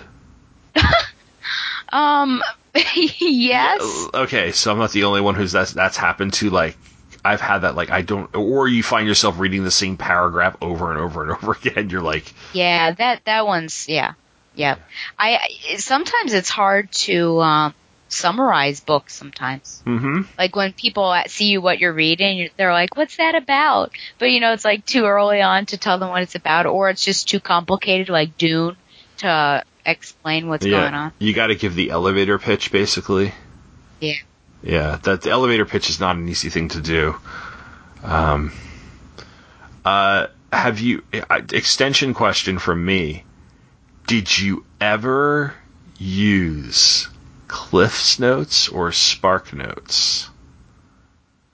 I have used Cliff Notes, not for my general reading here, but in high school, I used them to help me with some things. Did you use them in the proper way? Or have you ever used because like Spark Notes weren't around when I was in high school and college. It was totally Cliff Notes. Cliff Notes was your guide through literature. Yes, yeah, Cliff Notes. Yeah. Yeah. The little yellow with the black. Yeah. Did you ever use it in place of actually reading the book? No. It was just as a supplementary guide of like I didn't understand, or looking for motifs or something like that. Yeah. Because my junior English teacher was quite poor. In ability. I had a professor it was like a struggle, and so So, for example, we were doing Scarlet Letter, and I was like, "What is happening?" And my mom basically said, "Do you want me to tell you with whom Hester Prynne is having an affair? Because that might help you." And I was like, "Yeah, just tell me." So she told me, and that after knowing, then I was like able to better understand what was going on. But like the teacher was basically no help. So that's just an example. That was also the year I read The Awakening, and that didn't help much either. Hawthorne actually factors into the one time I used Cliff Notes instead of reading the book. Oh, Tom! And that you was, let down English teachers everywhere. It was sophomore year of college. It was my American Lit survey course, and it was The House of the Seven Gables. Oh. And I tried and just couldn't get through the book. And we had a quiz or something coming up, or even it might have just been the discussion or whatever. And I went and bought the Cliff's Notes and used them. I ended up with like a C in the course. It was just a tough class, but that was the one time in 20 years of college and high school and all that I actually used the Cliff Notes instead of, because the only other time I really remember heavily relying on Cliff Notes was when we were reading the Iliad freshman year of college, and we literally were using them to get plot summary because a lot of us weren't. Like, I, for instance, was reading the book, but I really was finding it hard to follow. So, Yeah. but that's proper use of Cliff Notes. No, I threw the Seven Gables aside and picked up the Cliff Notes and just read them because I couldn't. Oh, Tom. Yeah. So just add that to my rap sheet. So, next episode is going to be our 10th episode, and usually around this time in the show, I would ask, since I was hosting, I would ask Stella what our book is for next month, and we get that going, etc. But our intention, at least for now, I mean, this may change as we go into many, many episodes down the line, is that every 10th episode we're going to do like a special topics episode. We're going to pick a genre, we're going to pick a theme, we're going to pick something that is not a specific book, but that we'll talk about. We'll bring our favorite, and we'll make favorites of that genre or whatever, and make recommendations and analyze it. Just do a very quick sort of 1 hour discussion about it and what we like about the genre or whatever. And in this case, we are going to spend the next episode talking about the genre of life stories, so biography, autobiography, and memoir. And Stella and I are going to break down what that genre is, what its characteristics are, what makes a good biography or autobiography or memoir, what makes a bad one, and then give you our recommendations, quick recommendations of some of our favorites from that genre. So you'll be hearing that in about a month. And at the end of next month's episode, Stella will give you her pick for the next book, our series. So until then, we hope you like this episode and hope that you give us some feedback, and thanks for listening. And may glitter fall from the sky upon your head. Are you a good witch or a bad witch? I am a unicorn. Okay, because I was going to say, if you're a witch and glitter is falling in the sky, that's good, because sometimes when things fall from the sky onto witches, their houses. Yeah, I understand. Yeah. Follow the yellow brick road. Oh, man. Good night. Yes, good night.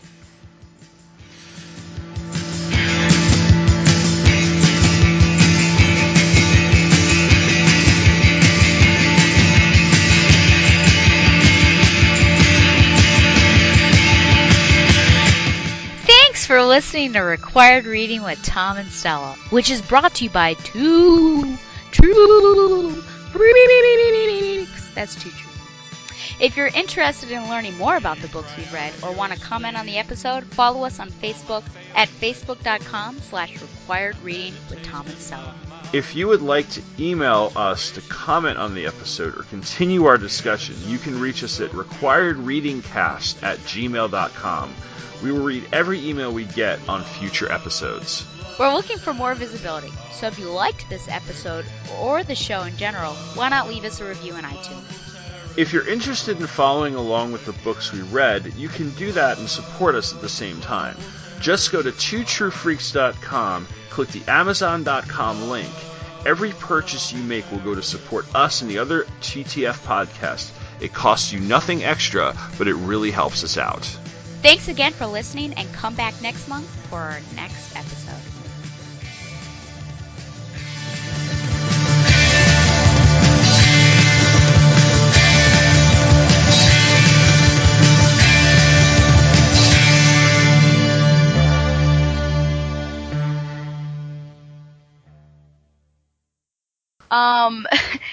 That means nothing to our listeners. Well, they'll cut that out.